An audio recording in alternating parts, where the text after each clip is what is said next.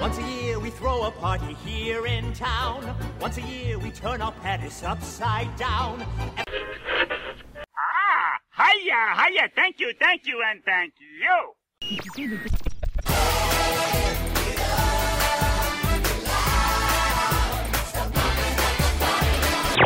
Did you remember to turn off those robots? Ladies and gentlemen, boys and girls, it's time to clap your paws, stomp your hooves, and ruffle your feathers. WDW Radio, your information station. Hello, my friends, and welcome to the WDW Radio Show, your Walt Disney World information station. I am your host, Lou Mongello, and this is show number 352 for the week of March 2nd, 2014. I'm here to help you have the best possible Disney vacation experience and bring you a little bit of Disney magic wherever you are with this podcast, my videos, blog, live broadcasts, special events, my Walt Disney World trivia books, CDs, and my new book, 102 Ways to Save Money for and at Walt Disney World. You can find it all over at WDWRadio.com and my new site, Disney102.com. This week, join me as we explore, uncover, debunk, or confirm some of our favorite Disney urban legends in our top 10 myths of Walt Disney World. I'll then have the answer to our last Walt Disney World trivia question of the week and pose a new challenge for your chance to win a Disney prize package, including my new book. Then stay tuned. I'll have some updates and announcements, including information about upcoming events in Walt Disney World and around the country. So sit back, relax, and enjoy this week's episode of the WDW Radio Show.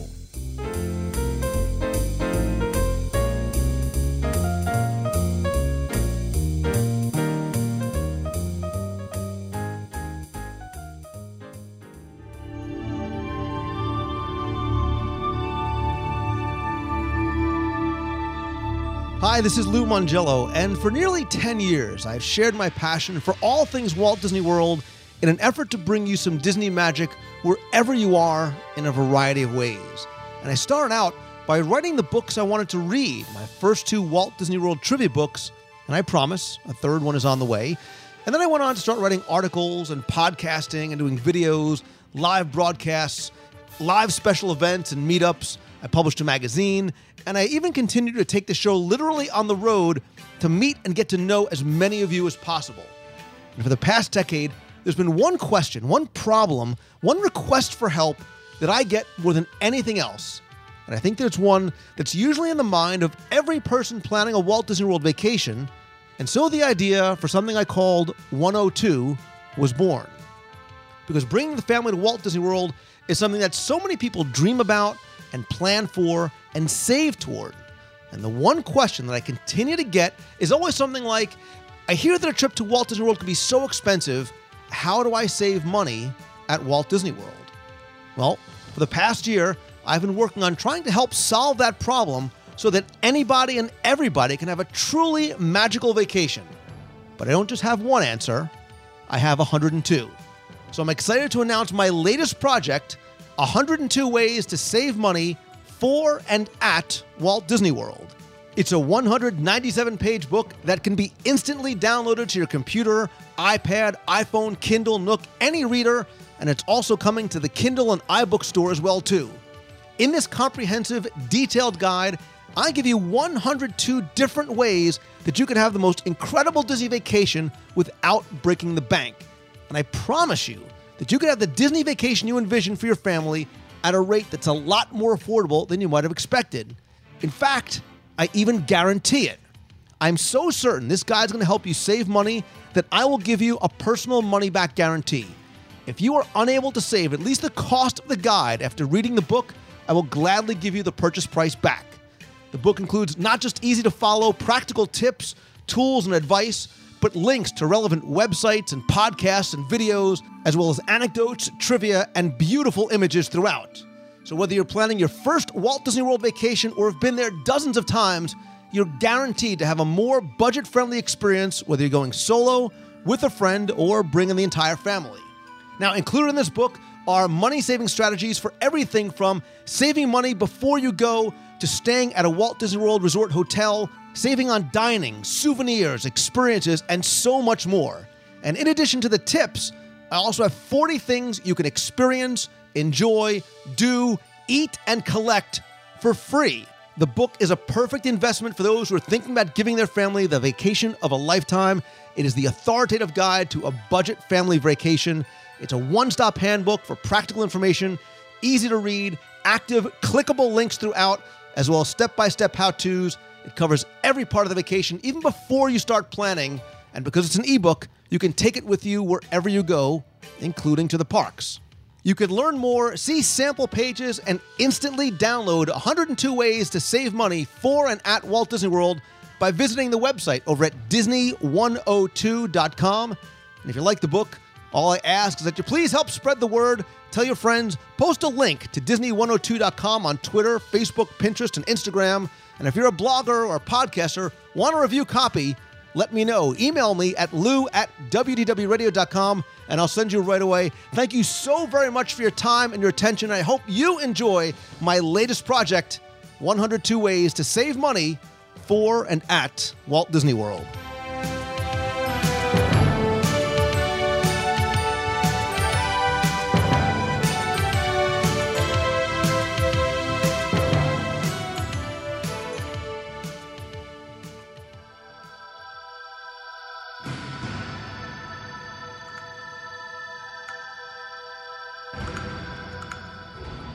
Story.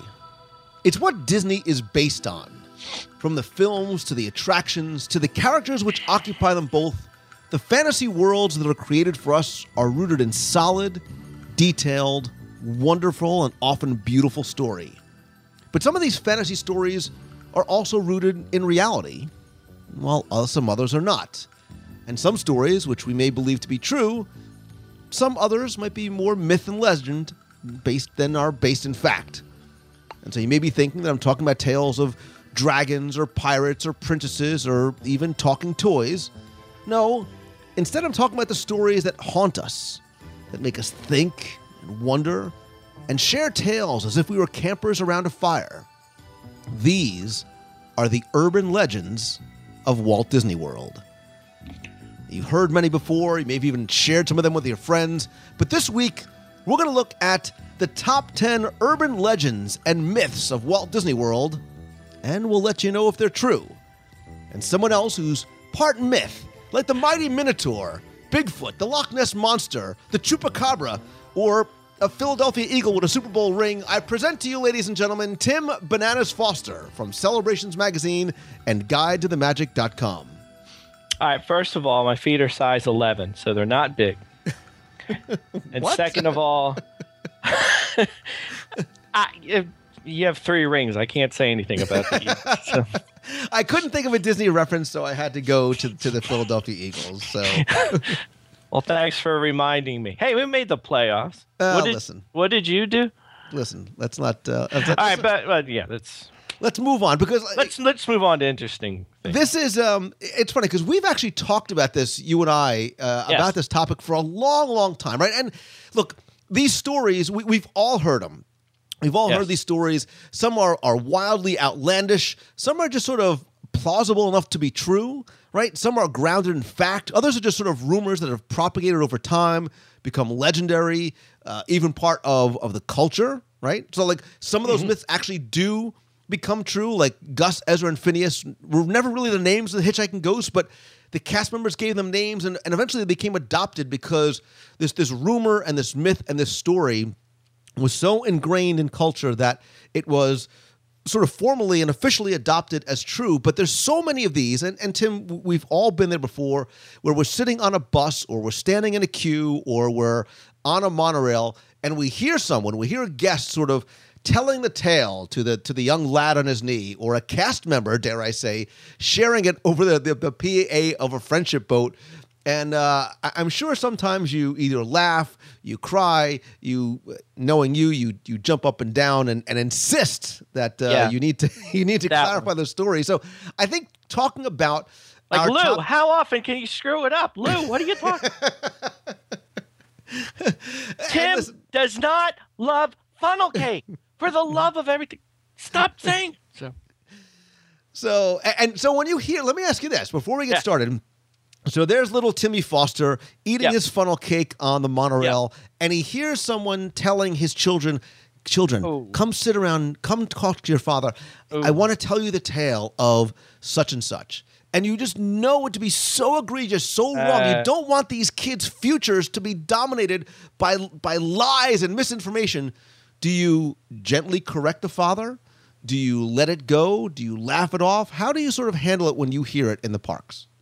Well, I've been kicked off the monorail many times for starting ruckuses. Yeah, you're a rabble rouser. I don't know. I know you've told me you've heard cast members pass on things you know darn well aren't true. I don't know. I think you mostly hang your you don't want to what's the word I'm looking for? You don't want to embarrass them, right? I don't want to embarrass them. I don't want to show up the dad, but I don't know. Yeah, well, but if you do it right, it's a nice way to start a conversation. But I think there is a way that you could potentially address it without being rude. Well, and as I tell one of the stories, I'll share one of the ones that I heard, which I thought was just kind of funny. But as always, because you're older and my guest, I want you to go first. Old? I am? All right, let's see. What am I going to start with here? I'm going to start with an easy one. I don't know if I'm getting this one out of the way because I don't know if I would call it an urban myth so much. But it's a piece of information that I ran across in putting one of the last issues of Celebrations together. And I saw it propagated all over the internet. So I thought this would be a great time to set the record straight. So we're going to... Where is this place? It's in Tomorrowland. That's right. Yeah, for those people who are listening, we don't go over these lists ahead of time. So I have no idea where you're going. No, it's not really a myth so much. It's just some misinformation. And it's a more impressive fact than most people even think it is. And I'm talking about the Carousel of Progress. And I'm talking about its originations in the 1964-65 World's Fair as Progress Land.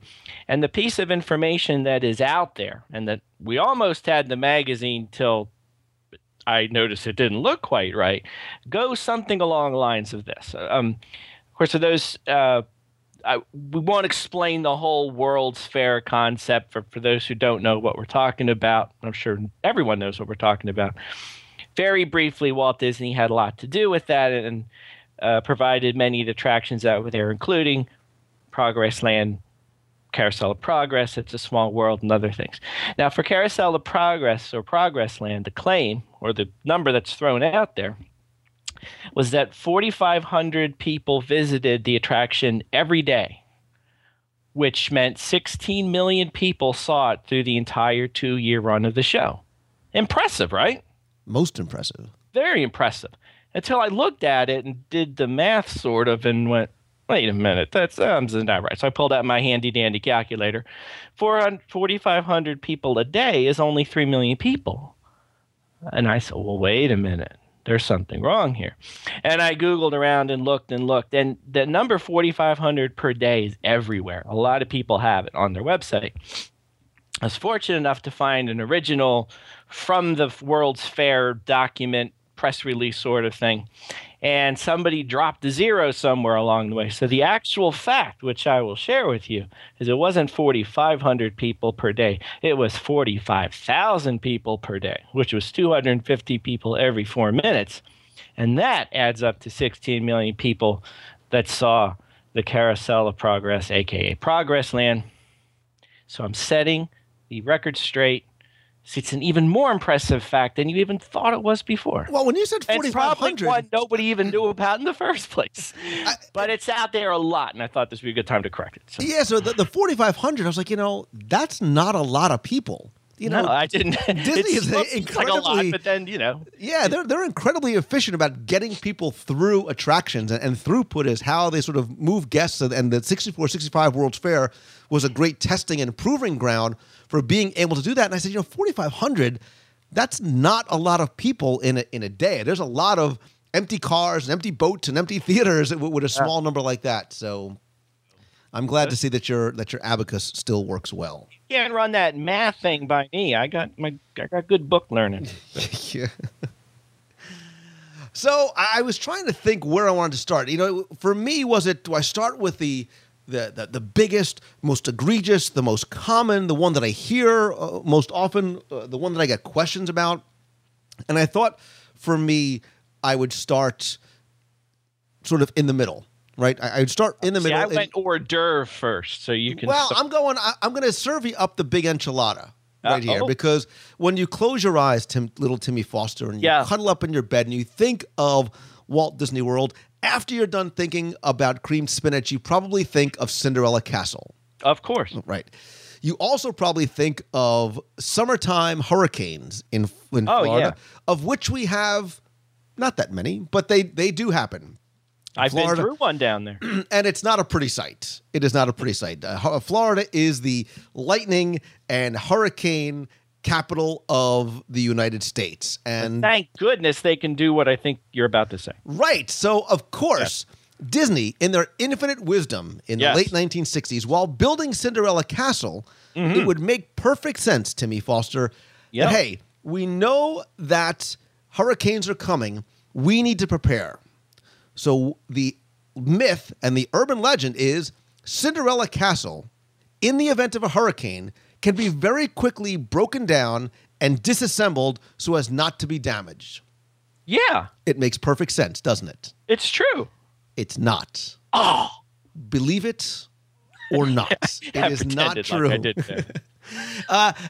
and the thing about a lot of these, excuse me, Tim, is if you start to sort of talk it out, you can understand why these legends aren't true, right? To disassemble the castle is not like, oh, a hurricane's coming, we can take this down. Remember, this structure is 600 tons of steel frame with reinforced concrete, not a lot of fiberglass, right? They built this castle, not just to Florida code, but above and beyond what the code in Florida actually would have required. So these towers that people think can be easily removed were lifted up by crane and bolted and welded permanently to the structure, right? So there's no possible way that it could be moved or taken apart in the event of a hurricane. It would take months to disassemble it, right?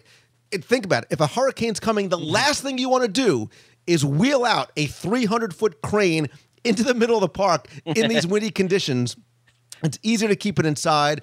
So rather than saying, let's just make this like a Lego that we could take apart, they built it to withstand 110, 120 mile, whatever it is, wind speeds in Central Florida, right? They built it like the fortress that it looks to be so it can withstand the hurricane force winds. They should just push a button and let it sink into the... It sinks into the... And it's funny because I remember a long time ago, we were talking about quick stories. I was giving a tour to a family, and as I was bringing them up towards Cinderella Castle, I wanted to explain, how it was created. And there was kids there, and I always asked the same question. Oh, how many stones were used to build Cinderella Castle? And many people know the answer, which is, of course, 0, right? Because it's concrete and fiberglass. Excuse me. And one of the kids says, oh, I don't know. There's this and there's that many. And I said, well, no, actually, there were no stones used to build Cinderella Castle. And the mom or this other woman starts shaking her head back and forth like, no. And I laughed. I was like, oh. I said, no, really. I said, it's actually, fire. And she keeps shaking her head no. She goes, no, you're wrong. I said, I'm sorry? She says, you're wrong. I said, about what part? She goes, about no stones. She said there are 375,516 stones used to build Cinderella Castle. Like it wasn't a guess. Like she knew that's the number, man. Like she's got it. And I said, oh well. I said maybe that's actually maybe what it appears to look like. And as I'm talking, she's still shaking her head no. She says you're wrong. And now I'm in a very awkward position, right? I don't want to disagree with this woman. I said, well, and so we start walking closer. And we're walking up to the bridge that goes over the moat, and I'm literally knocking on the fiberglass. I said, if you kind of look, they're not really, stones and mortar. And And she says, you're wrong. She says, Lou, there are 357,526 stones that were used to build it. And I'm like, listen, I can start chipping away at the fiberglass. And I said, and at one point I said, you know what? I said, I'm sorry. I says, my information must be inaccurate. Like, what else do you say? At that point, I said, I said, I'll have to double check. She says, yeah, you've been telling people. You've been double checking. You've been so Lou Mongello's been propagating the wrong information, but it really has no stones in it. Where did she even get that number from? I did not know. I don't know. I know how many bricks it took to complete the American Adventure. 327,526 bricks. No, one. One? To complete it. Oh, that's a joke. God. Tour guide caught me with that one. Please move on. Let's see. Well, hey, since we're talking of well-intentioned mommies,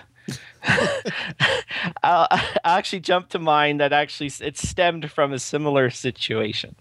I was taking a group of families and kids around Epcot doing a Guide to the Magic for Kids tour where, parenthetically, I'll add, because it's just a funny story. I took them through Journey into Imagination, and we exited, and we were standing right at the front, or right as we went into ImageWorks, and I had a bunch of quiz questions, and we would get stickers and so forth, and asked everybody what color were Figment's eyes.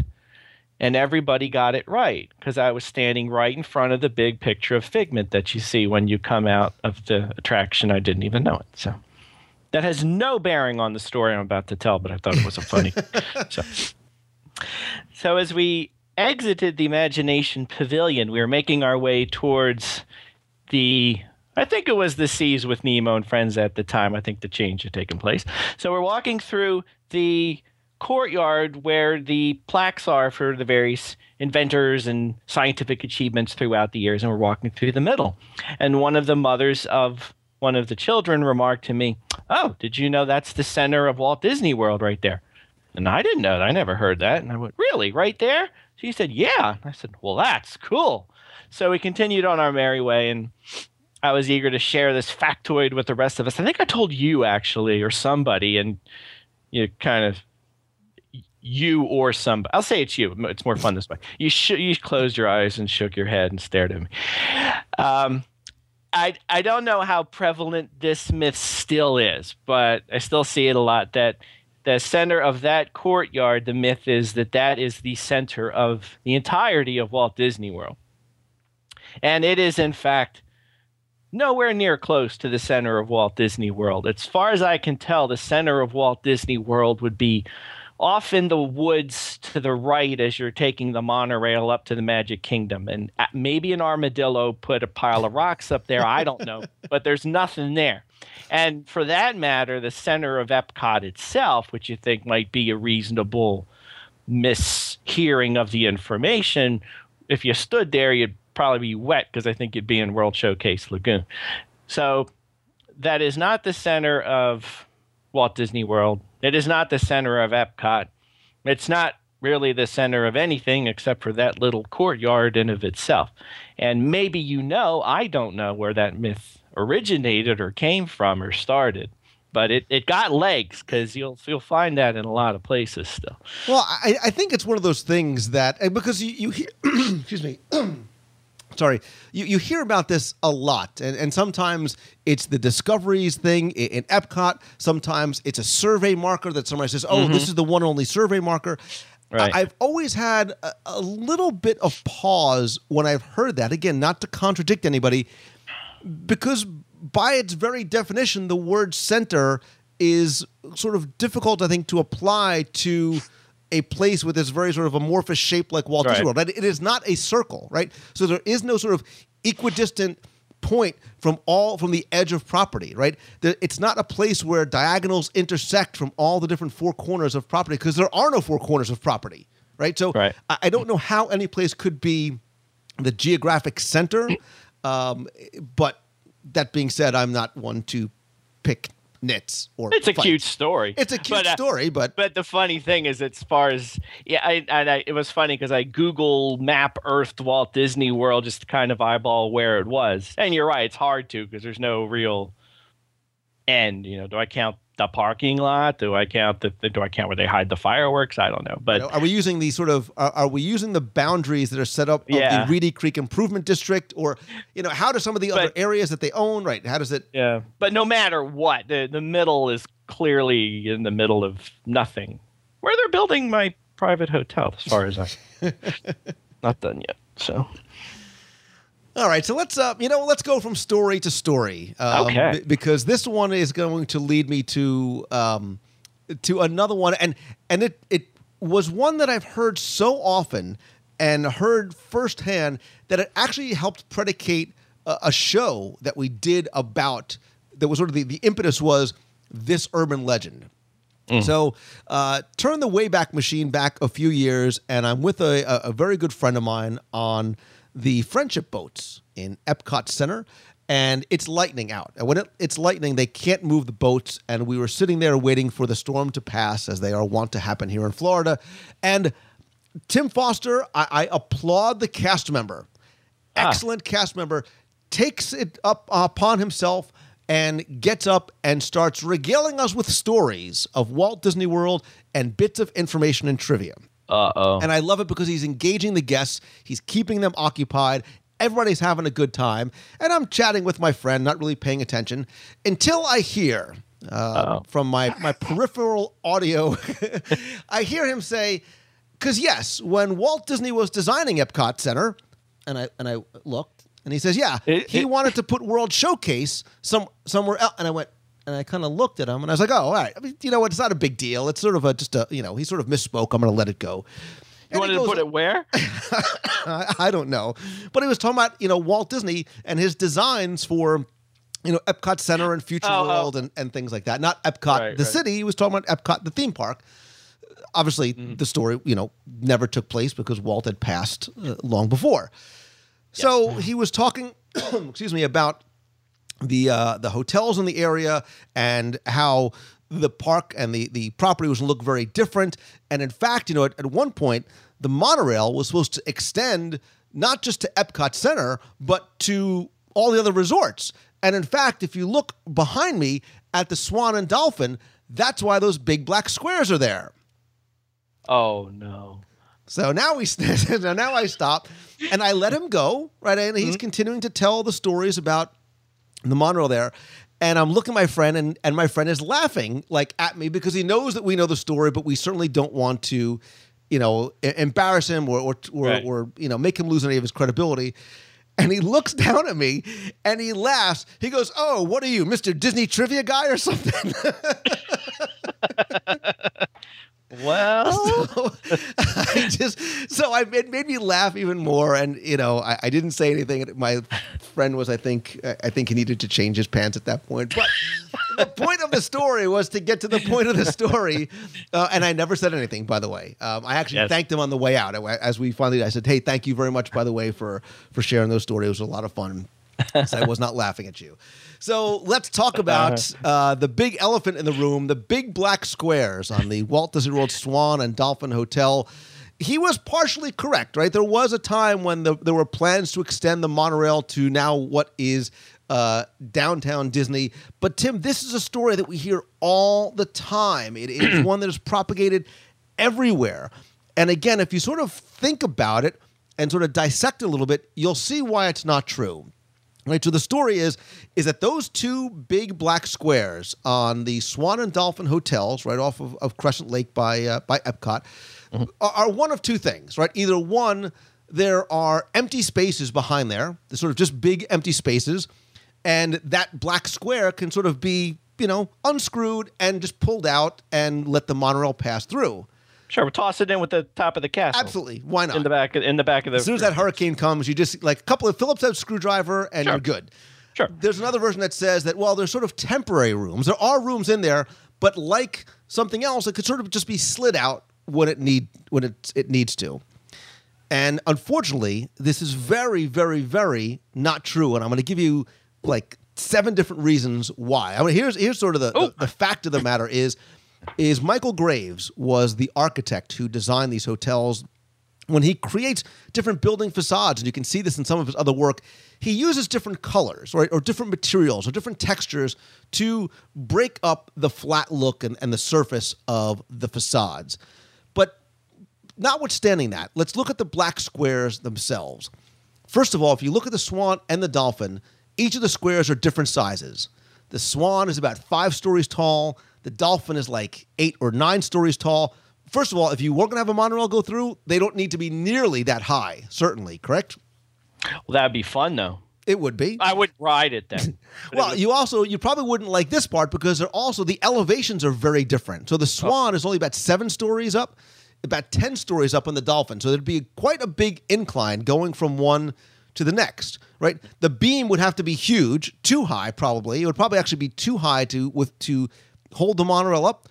And if you look at the buildings themselves, there's no place to put a monorail station. The buildings just don't have enough depth to them, right? You can't put a station in there. It's not like the Contemporary where you have this long sort of corridor, or the Polynesian or the Grand Floridian where you have this exterior area that you'd be putting a monorail station in. And if you think about the structure of the buildings themselves now, if there was an empty space there or they pulled it out, think about how that would affect the hallways and the elevators, right? You'd be cutting off the hallways completely, right? So, and just from a design perspective, like, why would he paint them black anyway? Like, he could just paint it like a regular hotel and still unscrew it and pull it out when he needed to. It really is just an artistic thing. Again, look at some of the other things that Michael Graves has done, and you'll see that he's got like black squares on facades and different colors and things like that. So for so many reasons, it doesn't make sense. It makes for a great story, and it would be pretty cool to have the monorail reaching out to there and going through some of the hotels like it does at the Contemporary.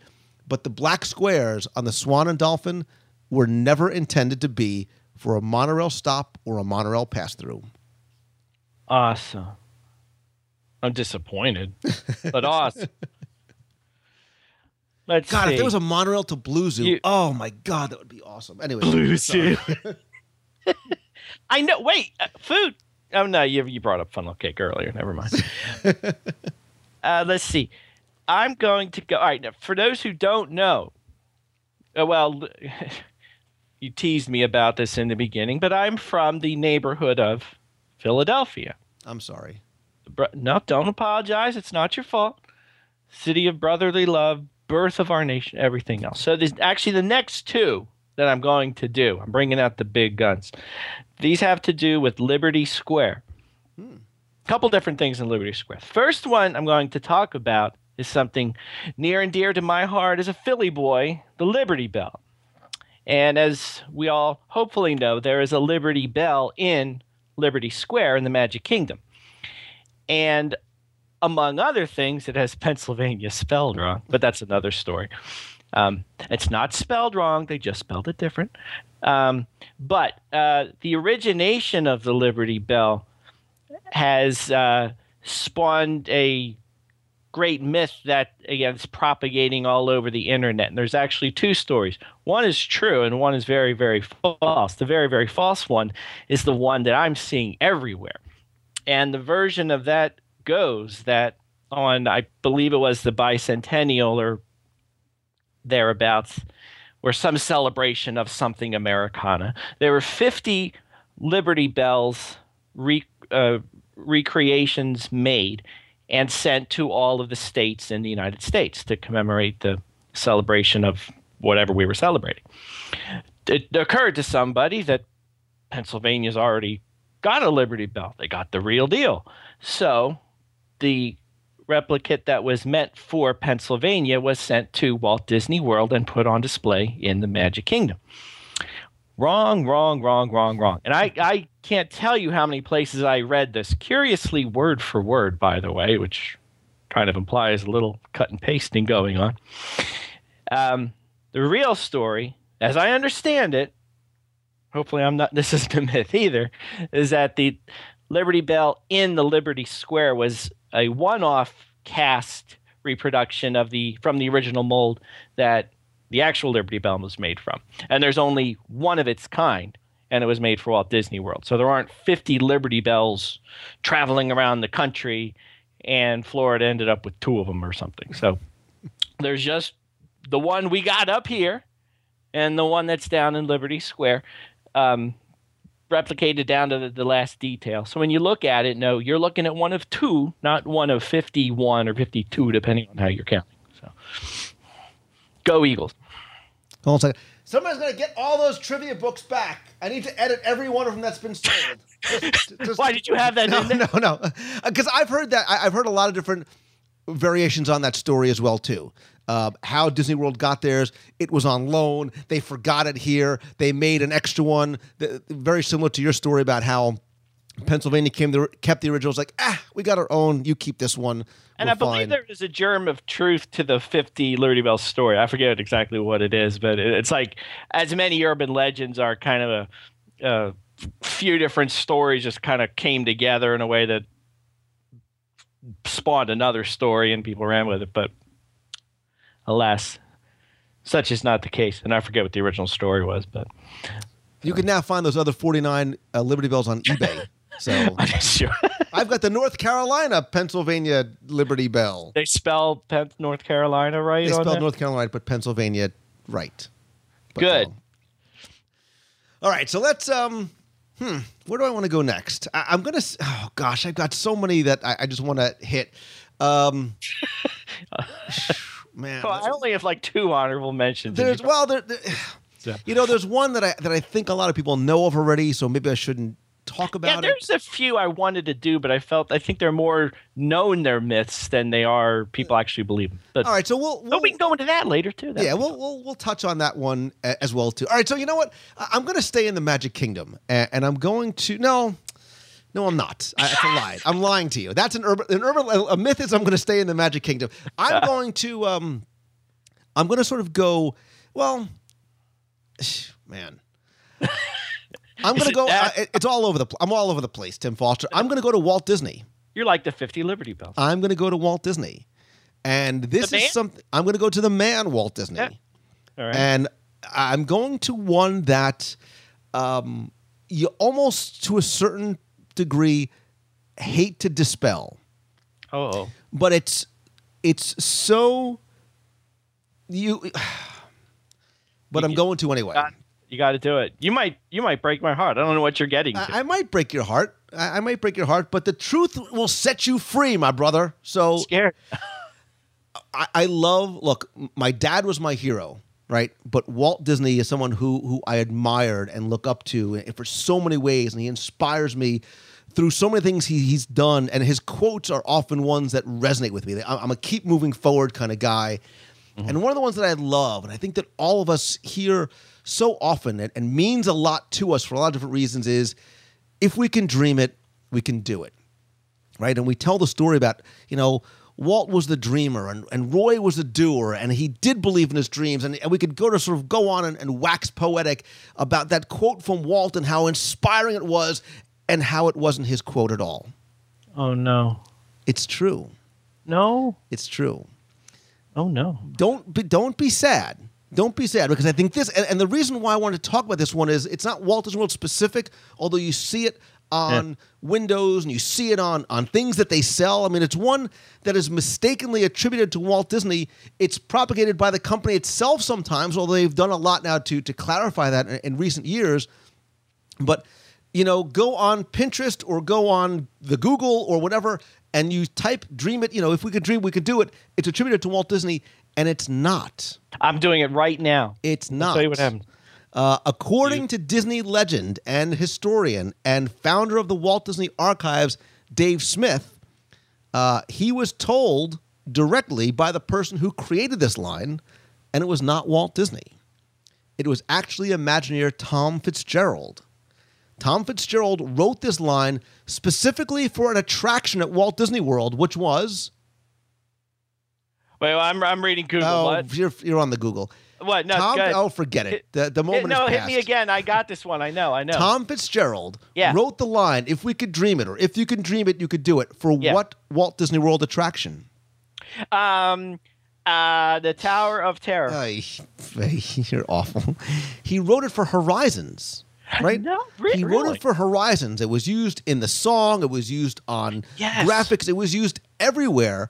And if you even go to something like the Walt Disney, like Imagineering DVDs, they attribute it to Walt Disney, right? So Tom says, look, I'm flattered. I think it's cool that line is, but he is actually the one who quoted the line. So it's nice that it's attributed to Walt Disney, sort of the idea of him saying that. It's certainly, I believe, something that an ideal that he believed in, but it actually should be attributed correctly to Imagineer Tom Fitzgerald in the Epcot Center attraction, rest in peace, Horizons. That's wonderful. It's while you're typing that, I Google image this. And I've got 1, 2, 3, 4, 5, 6, 7, 8, 9, 10, 11, 12, 13, 15 right on my first screen. If you can dream it, you can do it. Walt Disney. Wow. It probably, So. See, I even learned something. That's fascinating. Good night, everybody. I'm done. So go ahead, move on. You move on. All right. I mean, just so you know, I need to be clear. Like, that is not meant to sort of disrespect. I don't want anybody to think like I'm taking anything away from Walt Disney or anything like that. I you almost hate the fact that is true, but it's sort of, isn't it better that it's clarified? So Wait, let me pull out a good Walt Disney quote to make us all feel better. I'm not influenced by the techniques or fashions of any. No. That's boring. Okay, so I'm going to pull us back into the Magic Kingdom. I'm going to preface this second to the one I'm going to do last before you do your 152 honorable mentions. These are the big guns coming out. This is a 2-for-1. A twofer, okay. Yeah, and I'm going to preface this by saying part of this I just learned today or tried to get to the bottom of today. And I could still be wrong. So I invite you, Lou Monge, well, not you, but other people, if you have the evidence that proves this, I would love to see it. Or if, Lou, you know of the evidence that proves this, let me know. But here it is. What is the most terrifying ride in all of Walt Disney World? To normal humanity or to Tim Foster? To Tim Foster. It's a Small World? No, I love It's a Small World. Peter Pan's Flight? No, I love Peter Pan's Flight. The Flight. Heffalumps and Woozle scene of The Many Adventures of Winnie the Pooh. The Hall of Presidents. You're exactly right.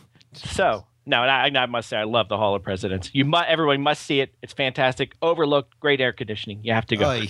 Here's the deal, though. Okay, you walk in. There's actually the most frustrating part about this urban myth. There's actually many variations of it that you'll find. So it's not even there's one commonality to it. But the most incorrect version, which I'll share with you, goes something like this. In the as you enter the Hall of Presidents, before you enter the theater, on the floor, in the carpet, you will see the presidential seal of the United States. Disney had to acquire, since this is an official government symbol that's supposed to be only on display in the White House or the Capitol, depending on who you're listening to, they had to get special permission via an act of Congress to be able to display the presidential seal in the Hall of Presidents. And it's one of only 2 places or 3 places, which I'll get to in a little bit, where the seal actually is. Sound good? So far, go ahead. I'm with you. Couple problems here. First of all, the easiest one to dispel. A lot of people call it the Presidential Seal of the United States. It is not. It is the Great Seal of the United States. And it's easy to tell because it says Great Seal of the United States on it, whereas the Presidential Seal one says Presidential Seal. Otherwise, they are very much identical in terms of the eagle and the arrows and the branch. That's all pretty much the same. It's the wording. But it isn't the Presidential Seal. It's the Great Seal of the United States. So that's the first one. That's the easiest one to correct. And a lot of people do get that mixed up.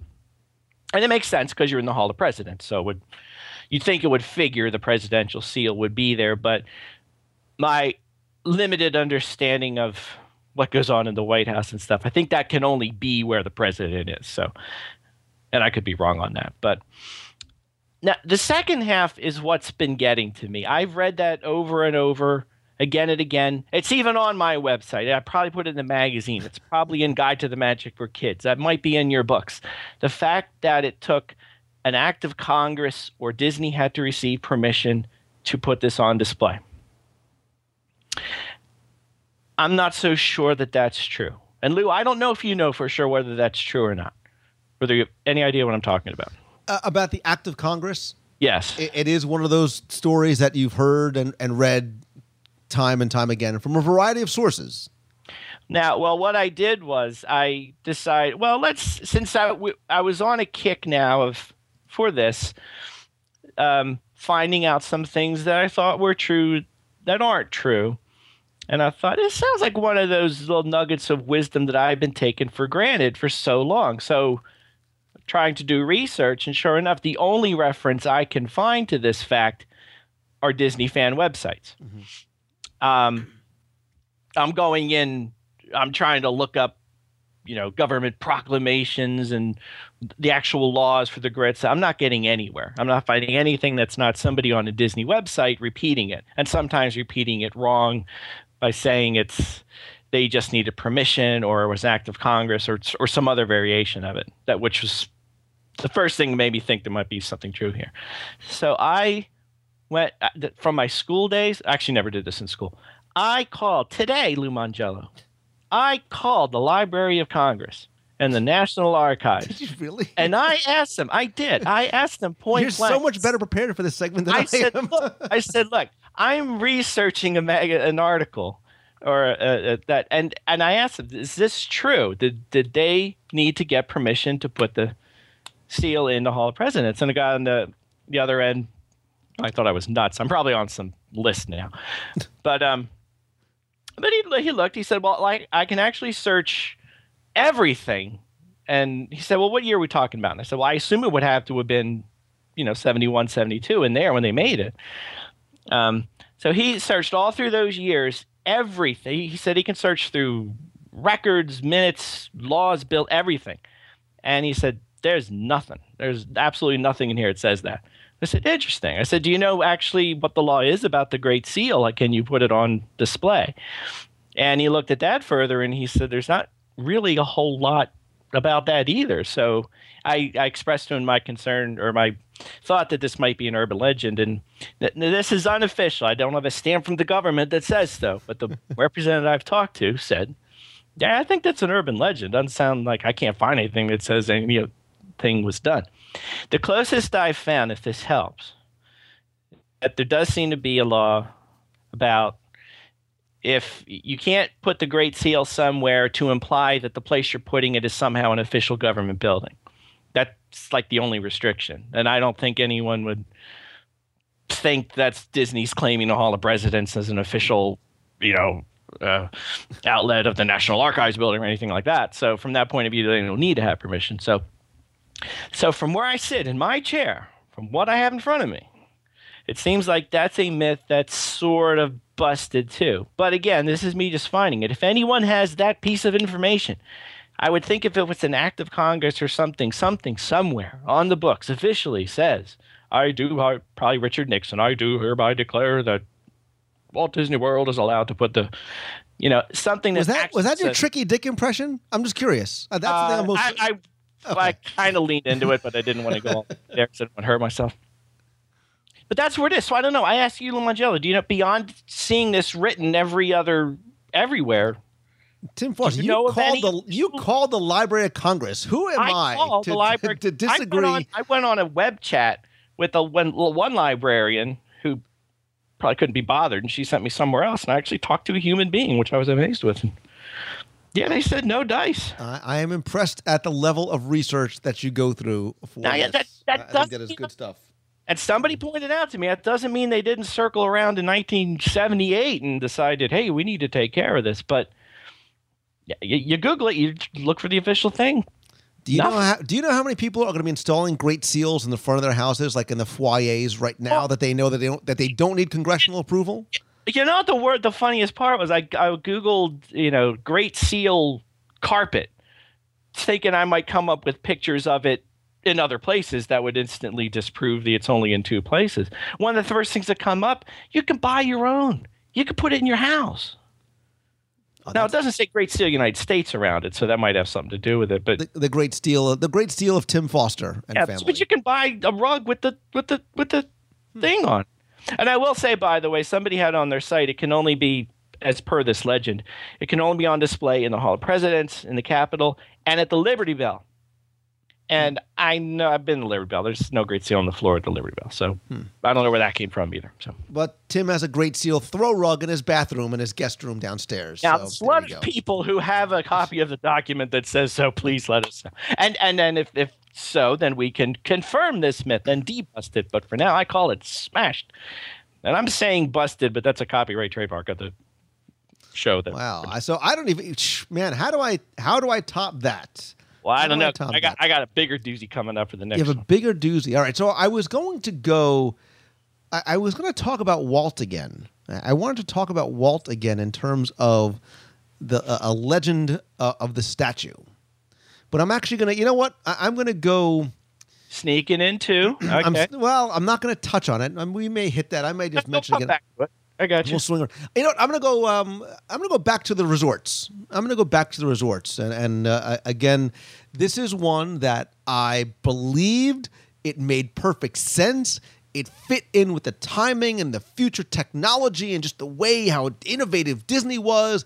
And I bought into it until very, very recently, when some people at Disney have done an exceptional job of debunking this myth about what was our family's favorite resort, because it was one of only 3 that was there, the Disney's Contemporary Resort.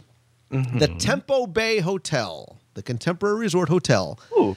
Yeah, you see, the original working title, Tempo Bay. Love it. The myth, or one of many myths, about the Contemporary Resort is partially true in terms of its unique design, right? It's this A-frame structure that was built by U.S. Steel, and the myth that's half true is the way that it was assembled, right? All the rooms were built off-site, right? A few miles away, assembly line workers built rooms for these resorts, like 40 rooms a week. I mean, they were like machines. And what they did was, once they built this steel trussed A-frame around like the elevator shafts for the Contemporary, they sort of created this 150-foot high skeleton. They built these rooms off property, and they were completely assembled, right? Each was sort of like a freestanding unit that had fixtures and doors and the groovy like red and orange carpets. You guys know what I'm talking about. It had bathroom fixtures, air conditioning. They literally picked them up and slid them into place, right? It was this new design and construction technique, sort of a modular design and build. They built the framework, they built the rooms off-site, trucked them over, picked them up, slid them into place, Yahtzee, done. So they literally fit in like dresser drawers, right? 9-ton rooms slid into place like a dresser drawer, fit perfectly. That part is true. The other half is that, well, Disney, being so forward-thinking, said, well, look, if we can put them in, we can pull them out. So when it comes time to update the resort, we don't have to go through and sort of we literally just, like everything else, you just unscrew them, pull them out, and then slide a new room back in, completely updated, that was built off-site. That is the part that is not true. And again, it's not true for a lot of reasons. It wouldn't make sense, both fiscally and structurally. I mean, think about it too, just in terms of the building itself. Once everything is slid into place, 40 years later, that building is settled, things have shifted. You're not going to really be able to unscrew those rooms and pull them back out. That was never really the intent in sort of how they were being constructed as sort of being swappable, right? Why wouldn't you just refurbish it, right? It was a cost saving and a construction technique, not so that they could be replaced later on and swapped out like, something else that you would swap like out. Yahtzee? Like Yahtzee. I was going to say, if you think that's how you play Yahtzee, I got a couple 50s to get together and play. So half of that urban legend is true. It was built using that modular design, but you would, think about it. You would do so much damage to the structure itself if you tried to slide those out 40 years later. So the replaceability of those modular rooms is actually false. And big credit to D23 and the people in the Disney blog and guys like Steve Vagnini, people who are really sort of helping to clarify that, because I think for a long, long time that was always the understanding was, well, so one day they're just going to start pulling these out and sticking new ones back in again. And that is, of course, not true. Yeah, I'm glad you met, because I sort of was thinking of that too, and I'm glad you said that. And I think the biggest, it's not true anyway, but the big dent in that rumor is they just redid all the rooms into contemporary. Right. And they certainly didn't do them by yanking them out and pulling them back in again. And it's not the first time they've been redone since 1971. Because well, true. I remember what the carpet used to look like at the Fiesta Fun Center and in the rooms, and they had those funky plastic chairs. And remember the big maps on the walls? Yeah, they had the cool maps on the walls. And anyway. Now it's just like I'm in New York. So what else do you got? Do you have anything else? I got a big one. Oh, I got a 1 and a 1A, because I'm going to sneak one in because I know you're going to anyway. This is a sort of a mini myth buster. This is actually sort of a pet peeve of mine, if you will. But this is we're going to Adventureland, not too far away. We're going to skip over to Adventureland. The first one, the little one I'm going to talk about first, is an Adventureland Frontierland thing. It's a hidden Mickey thing, and I know how you feel about hidden Mickeys, Lou. They're really there, and they're okay. But there's a common one that gets cited all the time by fans and sometimes even cast members, and they're the padlocks that you see all over the place, whether it's on Pirates of the Caribbean or within Frontierland itself. Anywhere there's a rusty gate or an old gate in any part of that part of the Magic Kingdom, there's inevitably a lock. And these locks are sort of roundish, and they have sort of two bulges on the top where the locky thing comes out. I don't know what you call that thing. And people swear that that's a hidden Mickey. And with all apologies to my dear, dear friend and yours, Steve Barrett, he has it listed in his site. But to his credit, I know Steve includes it, but with a little wink of the eye, because he doesn't really buy it either. And it always bugged me because they don't look like Mickey Mouse at all, or they do in a very vague sense. But even worse, if you Google or Bing or whatever you want to do, if you Google ancient padlocks and you find padlocks from the 1700s, 1600s, 1800s, they're all that design. So unless Mickey Mouse was born in the year 1222, which I don't think happened if I have my history right, then those padlocks are not hidden Mickeys, though give a nod to the Imagineers in that they are accurately detailed to the time period, and that should be good enough. But the idea that they're hidden Mickeys, no, they're not. So stop saying they are. Stop putting them on the list. That's my pet peeve. That's out of the way. That's fine. I know I just ruined your day. No, I like the fact that you did your research once again. I'm a little concerned that you were using Bing, but that's fine. Well, I don't know. I don't want to imply that I'm advertised for the big G. So we share the love. So all right. So I'm going to do this. A big one's coming. Oh, that's not your big one. All right. That's my big one. Because I think that's like your seventh one. So you're really going to town on this. I'm pulling a Mongello here. All right. I'm going to give you my last sort of official one before I give you the honorable mention. The honorable mentions, but I have the honorable mentions categorized. So there's a reason why I segregated them out. Grand prize winner. We're going to go. We're going to break from the Magic Kingdom and Epcot. I want to give a little bit of love. Well, I'm going to stay in the Magic Kingdom, too, I guess. I'm going to give a little love to the studios as well, too. Oh. And we're going to go over to a ride that you often find too scary for you as well. But it's the Great Movie Ride. Not just the pretty good movie ride, but the Great Movie Ride. I love that ride. I know. And as frightened as you get at the Casablanca scene, I know you're the first one to stand up and go, that's the plane from the movie, right? That's the plane. That's really, the plane. I'm going to tell you. Lou, I'm going to tell you. That's the plane from the movie. It was a one Bogey's on hat. Set. See it on the screen, Bogey. That's the real deal. And again, it is. And it's, you know what? It's because you are a pathological liar and you like lying to children because you know full well right? That the plane of the Great Movie Ride was not the one used in Casablanca. By the same token, the back half of the plane that exists in the Jungle Cruise is also not from Casablanca. What? There was no plane in Casablanca. In fact, the plane used in Casablanca was made of wood. The studios where they filmed over at Warner Bros., where they filmed Casablanca, was not big enough to house a full-size Lockheed Electra 12A plane. So they made a fake one. They covered it with fog. They did a lot of forced perspective, things like that. It was actually used in other films as well, too. It was a prop. So when Disney wanted to create the Great Movie Ride, they could not go and buy the plane used in the film because there was no plane. So what they did was they got this Lockheed 12A plane. They used the front half for the Great Movie Ride. The back half, which was chopped off, at first was part of the studio backlot tour for a little while, then eventually made it over to the Jungle Cruise right by the Hippo Pool. So it never used in film.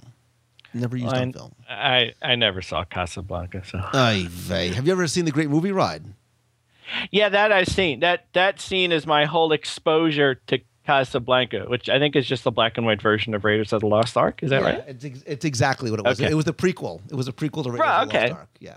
Well, that makes sense because that was in the... Right. All right, move on, please. Okay. All right, this one is... I hate to do this because this is such a wonderful story. This is in Pirates of the Caribbean.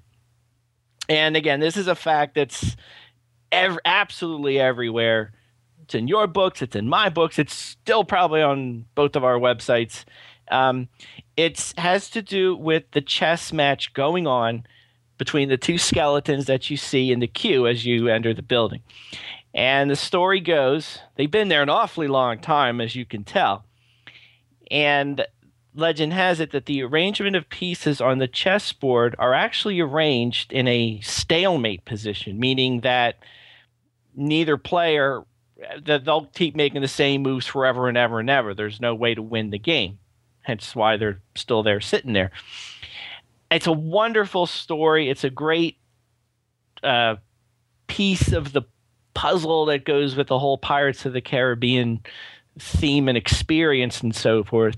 And at one time it was true, I think, and I'll come back to that. Unfortunately now, it isn't true. And I just happened to stumble upon it because, personal confession, I rock at checkers. I stink at chess. I'm not bad. I have one move. I can checkmate you in 3 moves as long as you do exactly what you need me to do. Beyond that, I'm toast. So I was trying to learn how to play and all that kind of stuff. And I thought, well, wouldn't it be cool if I could get the arrangement of chessboard pieces that's actually in the Pirates of the Caribbean, stick it in on this website where you can program a certain layout of a board and play from there. So I have a bunch of pictures of it, so I grabbed one of the pictures, and it was pretty clear. I could see where all the pieces were. So I put them all on the chessboard, and even I, in my novice experience as a chess player, saw real quick that one of the players, black probably, could win right away. And sure enough, I programmed it, and it's like there's a million ways that one player can mate the other one. It wasn't even close. So I thought, well, that's interesting. And I looked in my photos and found older ones and saw that the chess pieces weren't even in the same place. And now that we're in the age of the internet, and nothing is hidden from the audience, you can find any number of pictures of the chessboard, and you can see most of them have different arrangements, meaning that what's going on is that as cast members are cleaning doesn't seem to be quite the right word, but taking care of the area, that the chess pieces have been moved around over the years and are being put back in any old fashion. So most likely when you visit now, unless by some random coincidence they happen to be that way, if you look at the chessboard, the arrangement there is in no means in a state of perpetual stalemate by any means. Now, the part of the story that seems like that should be true is that at one point when they were doing a cleaning, they moved the chess pieces, but nobody made a note of where they were in the first place. But they knew it was important where they were because the whole idea of the perpetual stalemate. And they didn't know what to do until somebody found an old sketch by Mark Davis of where the pieces are actually supposed to go. And having that now at their disposal, they could put the pieces back. And I think the story was that's taped underneath the board just in case something goes awry. And I'm curious about that, though, because I kind of Googled around to try to find that sketch. And I think I found what it was. And it may be stalemate. Again, I'm a really bad chess player, but I think it's stalemate if one of the players makes this move. If they do another move, it could go any which way. So I don't even know. I'm sure the intent was there originally that it's stalemate. And it might very well be, and I'm just stupid. But I kind of put a question mark on the first part. But definitely today, whatever was true once is alas true no more. Well, I'm happy you mentioned the Mark Davis story because that is always what I had heard was that the layout. He was a master chess player and he had sort of put the pieces in a stalemate position. And at some point they found like his sketch on the back of a napkin, some sort of very romantic story like that, and they were able to put the pieces back. I'm happy that at least is true or appears to still be true. I don't know the first thing about chess, so I couldn't tell you if they were in the right place. Well, we'll play that after our Yahtzee game. Right, and then we'll play poker, and then we'll see how the night plays out. But I think that is a very cool one because I think that is one of the ones. I will tell you this, and I believe that this is still true, and I don't know if you know this or not. The two pirates that are sitting there, one of those pirates is wearing, or I believe still is wearing, a white sort of bandana, like a head bandana. And on the side of his head that you cannot see, one of the Imagineers, a cast member, whoever it may be, was allegedly, and I've seen a photo of this, doctored or not, I've seen a photo. One of these people was a football fan because on the side of his head that you cannot see, it reads JETS, Jets, Jets, Jets. Oh, I've got to kill you. So I don't know if that is still there, but I heard that. Yeah, I've seen a picture. I have to see if I can find that. I could be wrong in the chess. The Mark Davis sketch I found, I have no idea if that's actually this sketch. I mean, it actually wasn't much of a sketch. It looked pretty good, but it was specific with, pieces need to be in this place. But it wasn't a sketch on the back of a napkin or anything. So that makes me think maybe what I found wasn't right either. I think you found a sketch by Betty Davis, not Mark Davis. Big difference. Oh. That explains the So was that your big one? Was that That was the big kahuna. All right. So for the sake of time, got a couple little ones. I have a couple little ones too, and I'm going to hit those two. And I'm going to the one I was going to talk about with Walt Disney actually referred to the partner statue. Right? There's a lot of myths about the partner statue in terms of the ring, his tie tack. We know those, right? We know about the Claddagh. We know about Smoke Tree Ranch. One of the big myths is, what is Walt pointing to? Or who is Walt pointing to? Is he pointing to Roy? Is he pointing to the train station? Is he pointing to Epcot? Is he pointing to Mickey? Is he pointing to the churro cart? I'm not going to tell you. I'm going to instead refer you back to show number 219. Jim Korkis and I spent an entire episode on that single statue. We talked about Blaine Gibson. We talked about Marty Sklar, John Hench, the tie tack, the point, other incarnations of the statue, what it was supposed to look like and didn't. Show 219 from April of 2011. I'll try and link it up in the show notes. But I do want to hit a couple of other ones, right? And I think, Tim, too, there's a lot of those that we as Disney fans, we hear about and we know not to be true, right? And forgive me if I take anything away from you. I don't mean to. That's fine. Are you gonna talk about the Haunted Mansion at all? No, but I figured it would come up, but that was kind of falling into the category. I think everybody knows these are legends already. But go ahead and of the singing busts in the Haunted Mansion, Walt's face is not one of those busts. Yeah, it's the one that fell over. It's Thurl Ravenscroft. Who's Thurl Ravenscroft? Tony the Tiger, Country Bear Jamboree, Lady and the Tramp.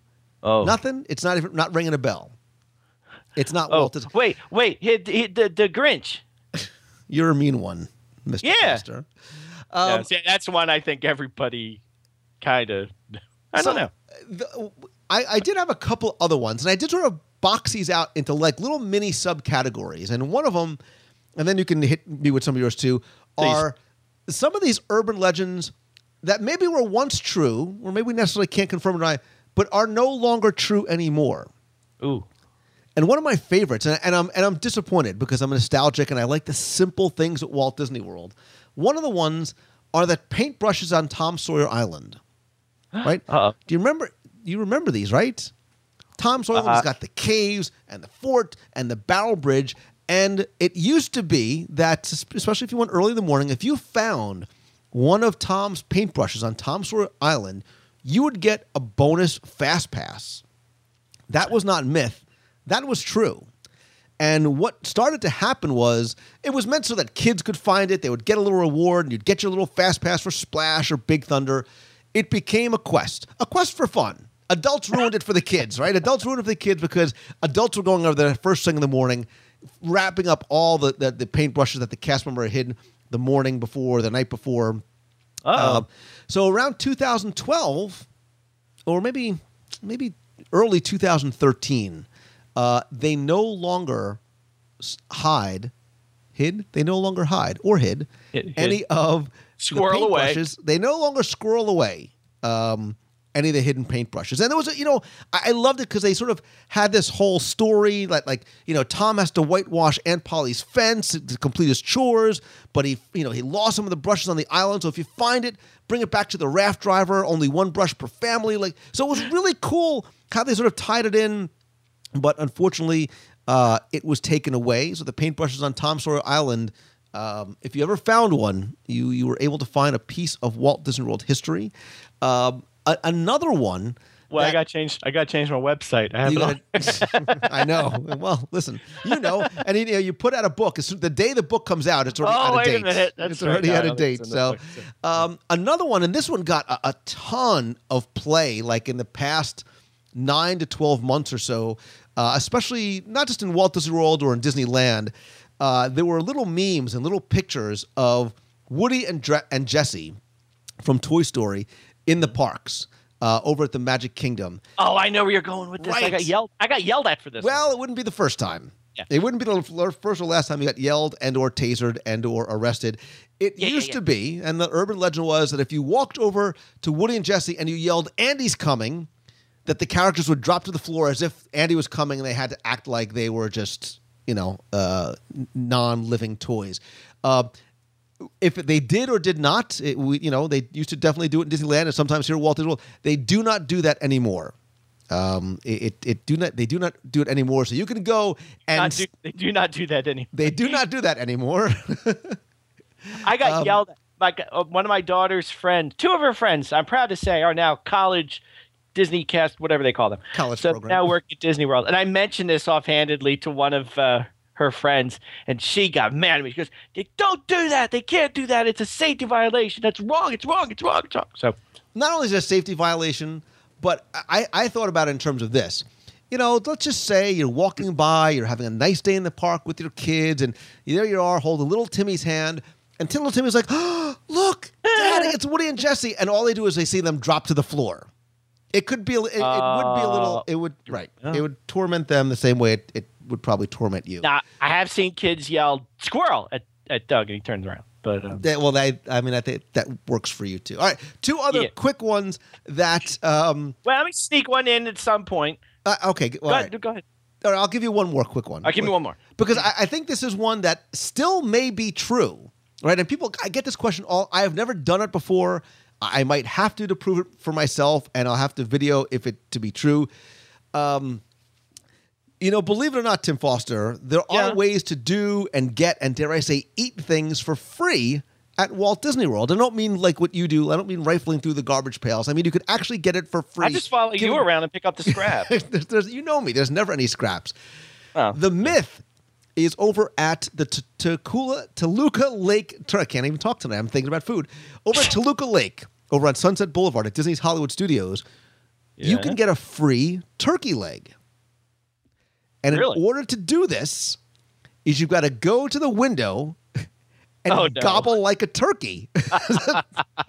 And so the myth is they do it once a day, or I've heard once per hour, and if once it's given away, it's done. I have been told that this is in fact true. If you gobble like a turkey at Toluca Lake Turkey Company and you are that one or that first one in that hour, they will give you a free turkey leg. There is a video in the future. I will have to test this theory to be true. I would pay you money to do. I heard they do that at the launching pad. You too. call the Library of Congress, I gobble like a turkey. That's funny. I never heard that one. Here's one I heard, and I don't know the particulars of this, but one of the nights when I was trying to watch Illuminations, and you were chattering away, and you were making me miss my crying moment.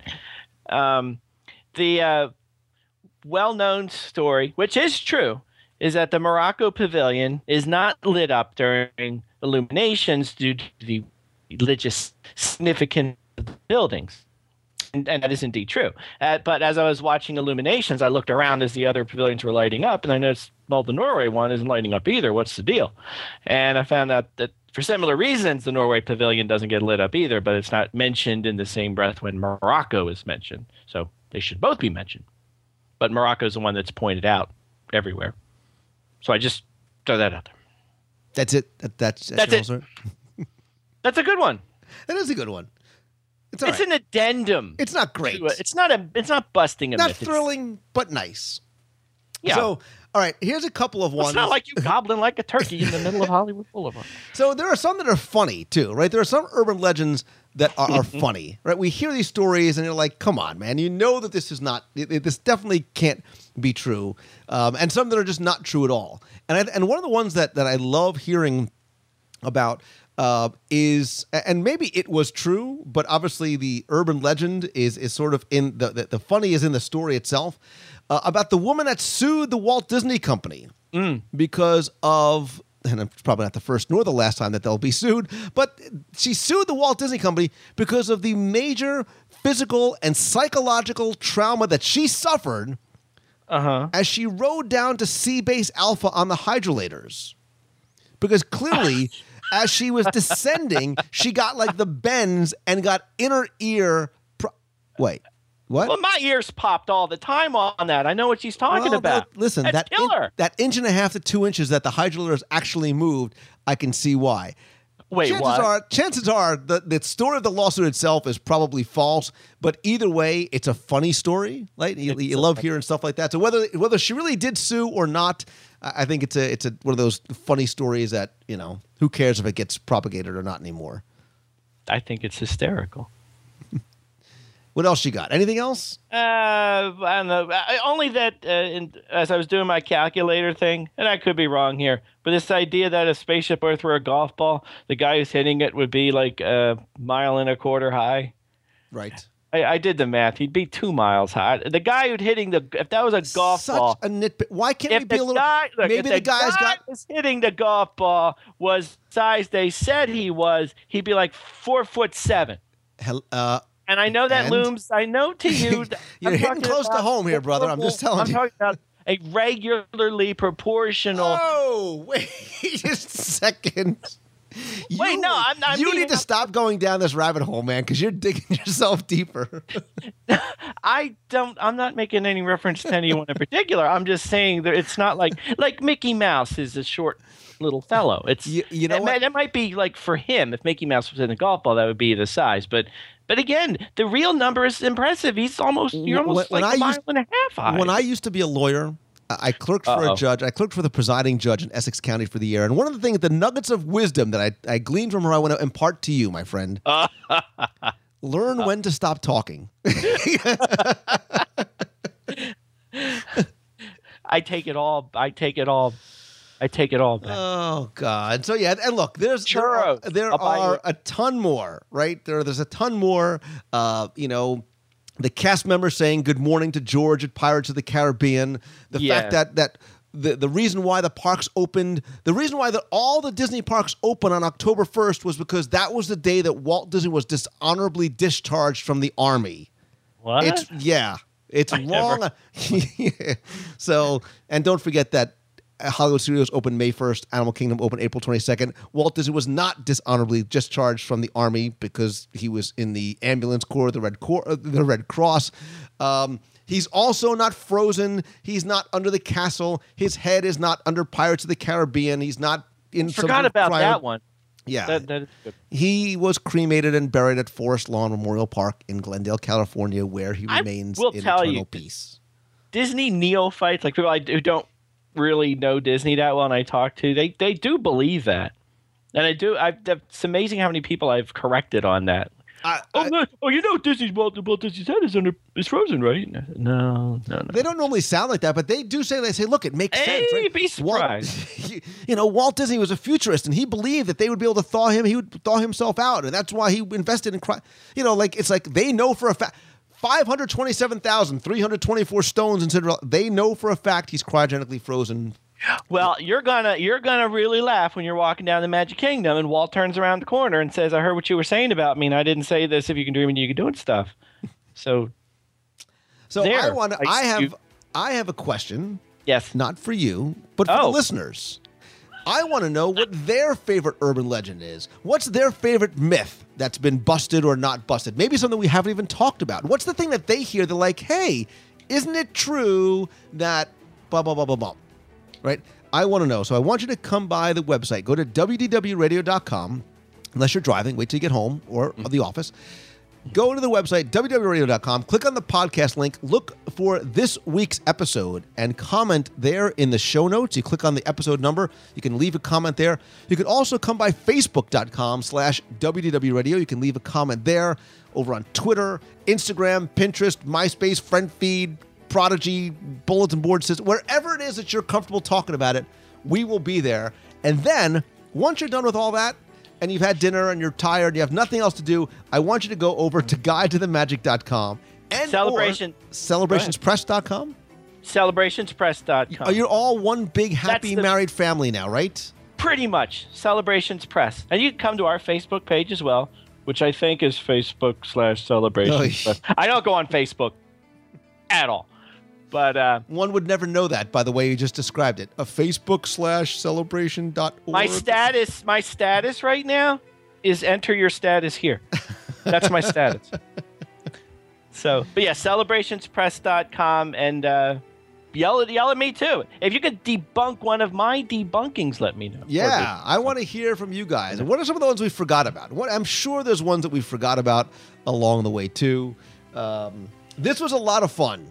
I really had a lot of fun, other than the fact that I now have to worry about going to gobble like a turkey. Tim Foster, we've got many. We've got a top 10 list of top 10 lists that we have to cover on upcoming episodes. Got some really fun stuff that I want to go through with you. This is always a blast. And unlike I learned something. And unlike the Yeti and the Chupacabra and the Jersey Devil, the Jersey Devil? The Jersey Devil. Yeah, that's not real either. Don't hit me with it. Yeah, but that's a hockey thing. Never mind. The hockey people will understand. Oh, please. Nobody watches hockey. That's an urban legend right there that anybody actually watches hockey.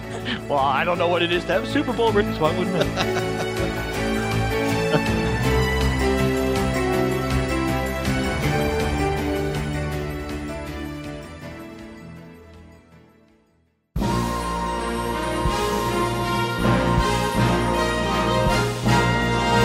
It's time for our Walt Disney World Trivia Question of the Week. I invite you to test your knowledge of Walt Disney World history or see how well you pay attention to the details in what you see or possibly what you hear.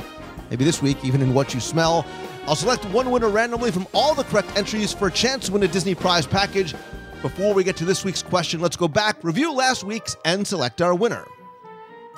So last week, we were talking about Journey into Imagination. I asked you a very simple question, which was, in the current incarnation of the attraction, what does Figment become? What does he turn into in the Smell Lab slot machine?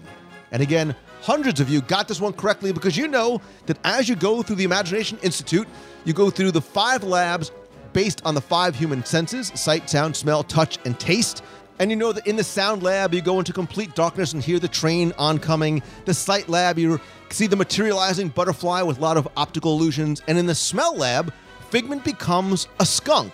and he sprays the riders after he becomes a skunk in a slot machine with that skunk smell, which is actually burnt coffee. So again, congratulations and thanks to all of you that got this one correctly.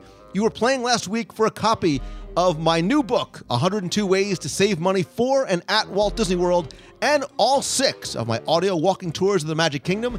And last week's winner, randomly selected, is Lisa Danella. So Lisa, congratulations. I will send you an email with links so you can download the books and the audio tours. If you played last week and didn't win, that's okay, because here's your next chance in this week's Walt Disney World Trivia Challenge. So tonight, when I'm recording the show, is Oscar night in Hollywood, and it's obviously celebrated and enjoyed around the world.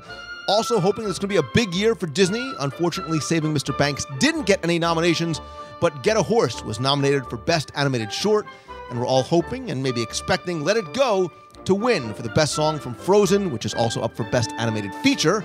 And obviously, Disney's history with the Oscars goes way back and begins not just with a mouse, but with Walt himself. And as you may know, Walt Disney holds the record for most individual Academy Awards won and most nominations, including special and technical awards. Originals and replicas have been on display over at Disney's Hollywood Studios, and 26 of the awards, including the honorary award for Snow White and the Seven Dwarfs, are on display over at the Walt Disney Family Museum in San Francisco. So your question this week is, what did Walt Disney win his very first Oscar for? You have until 11:59 p.m. on Sunday, March 9th, to email your answer to contest@WDWRadio.com. You'll once again be playing for all 6 of my virtual audio walking tours of the Magic Kingdom and a copy of my 102 Ways to Save Money for and at Walt Disney World book. So good luck and have fun.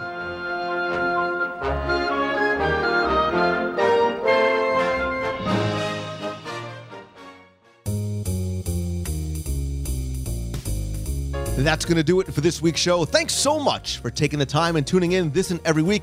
In addition to the podcast, which you can subscribe to, and please rate and review over on iTunes, be sure to visit the website at WDWRadio.com for tons more Disney content, including blogs, videos, newsletter, free app for your iPhone, Android, or Windows device.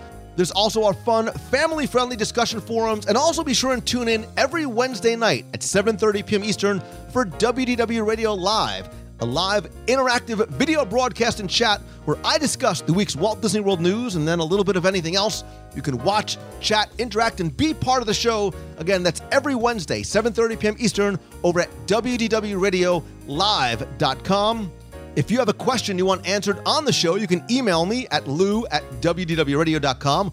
Or if you want to be heard on the air, you can call the voicemail with a question, a comment, or just a hello from the parks, 407-900-9391. Or if you visit the website at WDWRadio.com, you can click on the Send Lou a Voicemail button on the right-hand side and leave me a voicemail right from your computer.